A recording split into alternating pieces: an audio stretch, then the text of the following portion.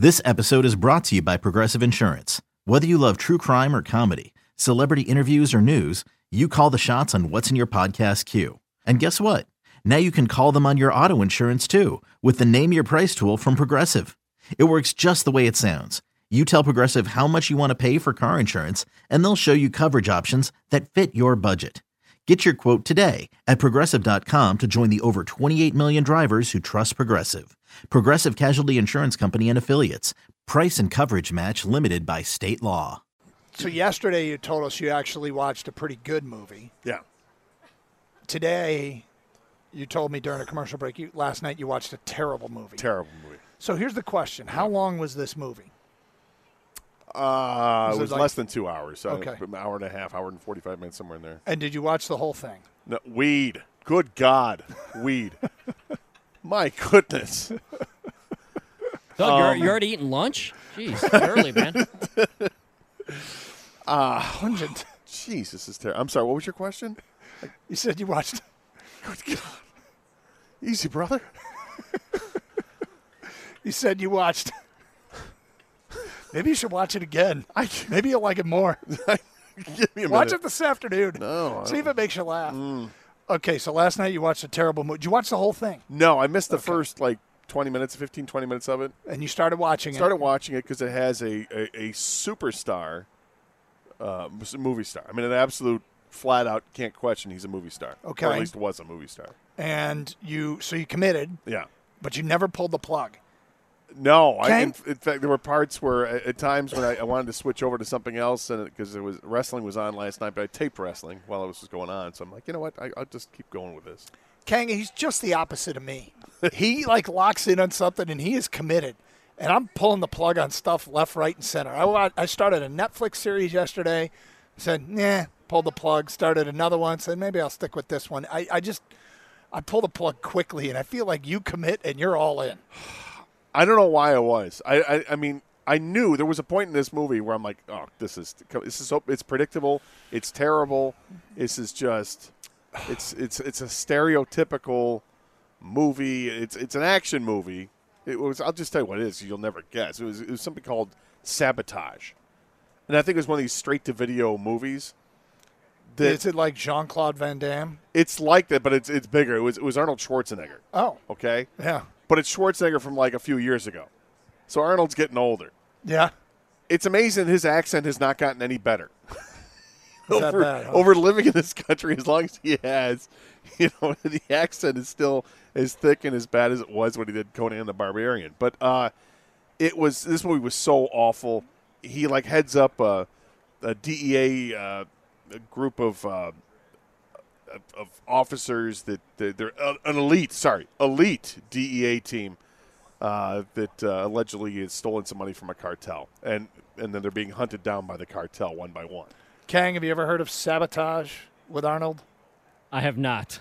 No. Well, there's a bunch of these movies. If you watch any kind, if you just start scrolling through movies, okay, and you hit info, like at least the next Xfinity, you can hit info and it'll tell you who's in the movie.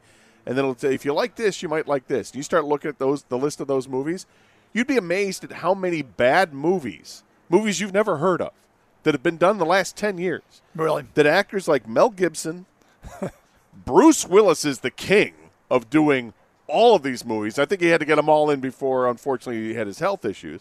But now Schwarzenegger's doing them. It's incredible how many bad just movies cashing there a are. check, huh? Absolutely. Wow. Just cashing a check. And I've watched parts of a couple of those Bruce Willis movies.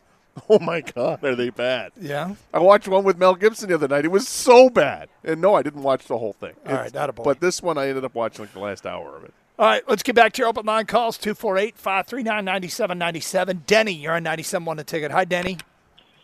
Hi, guys. How you doing today? Good, All right, thank Denny. you. Good. Question. You guys are taught, not that they're not important, the kickers and the running backs, but my biggest concern is I think we need a stud wide receiver. I mean, all the receivers we have are, above average. Is there any on the market available to go after?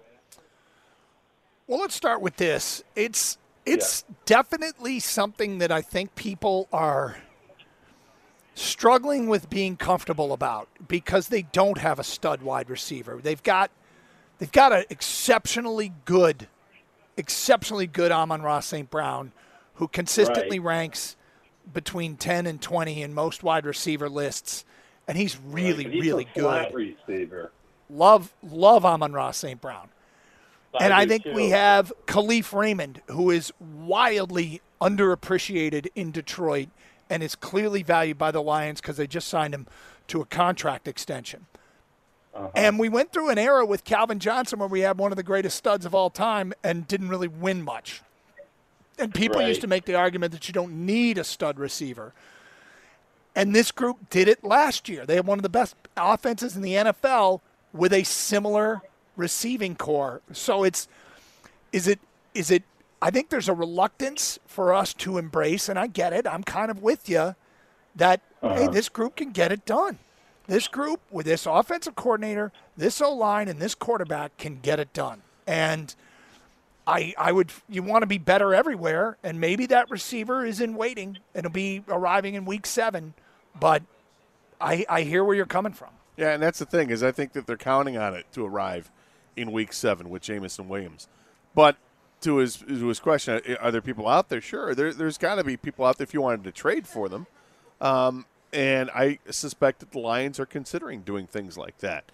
There are reports that, Mike Evans out of Tampa Bay, that he wasn't thrilled with what's going on with Tampa. He's in the last year of his contract out there. Doesn't look like it's a team that's going anywhere, but it's a team that's in a division that's so bad that, a less than 500 team can win the division. So does he want to stick around there, or does he want to go?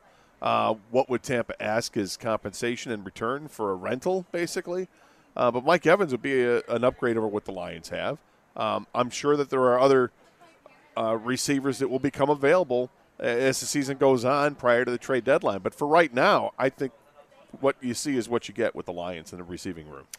Did the names that we cycled through, Julio Jones, T.Y. Hilton, there was another one. None of those guys have signed yet, have they? No, I don't think so. For some reason, I thought T.Y. Hilton might have signed with the Cowboys. Kang, none of those guys have signed yet, right? No. Yeah. I mean, so it's still there. It can be done, but, I mean, look, nobody's done it yet, right? So it's not just Detroit. 31 other teams have not bid. So it'll be interesting. I think it's a trade deadline move. And there could be a lot of teams that see their seasons go south, and suddenly the Rams are shopping Cooper Kupp, or you mentioned Mike Evans, Tampa shopping Mike Evans. There are a couple other teams that could have down years, and I think that what's the guy's name in Indy? I think he's too young for them to move on from him. But when seasons go south, teams might start unloading veterans. So, and that could happen, and happen quickly. 248-539-9797, and the Lions retain some cap space that they could make that move. Feedback coming in. The largest need for the Lions isn't kicker, guys. It's wide receiver. Here we go again. They have no one after ASB, with J-Mo being suspended and an unknown when back. That's from Marvin. Well, they do have Marvin. They have Marvin Jones, he's a very consistent receiver. Yep. He's not an all-pro type receiver anymore, but he's pretty consistent. And the rest of the group is what they had last year when they were still a really good offense. Yep. And there are two other additions that we don't really think about when we talk about receivers because they're not wide receivers. But Sam Laporte is brought here to catch the football as a tight end. Now, as a rookie, how much are you going to be able to do? I mean, we've seen previous rookie receivers with the Lions take a little time before they really hit their stride. But I get the feeling that Laporte is going to be one that they expect to hit his stride sooner than later. And then Jahmyr Gibbs is going to be used as a receiver. He's going to be a weapon, whether it's out of the backfield or in the slot or whatever they decide to do with him, because he's a mismatch. He's got receiving capabilities, just as you line up as a wide receiver and you don't lose too much, and his elusiveness and his speed are off the charts. 248-539-9797. More of your feedback coming into the Karsch and Anderson inbox as we continue from outside Comerica Park. Unnamed texter says, Bam Knight's stats for last year were not very good. I wonder what they see in this guy over Reynolds or Jefferson. So the totality of his stats aren't.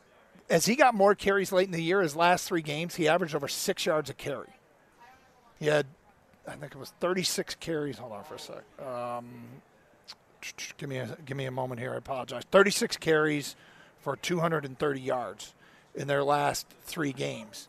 And I think that's where he kind of caught people's attention. So, we'll see if he can continue it in Detroit, if he even gets a chance at Detroit. He probably will, though. He's their third running back.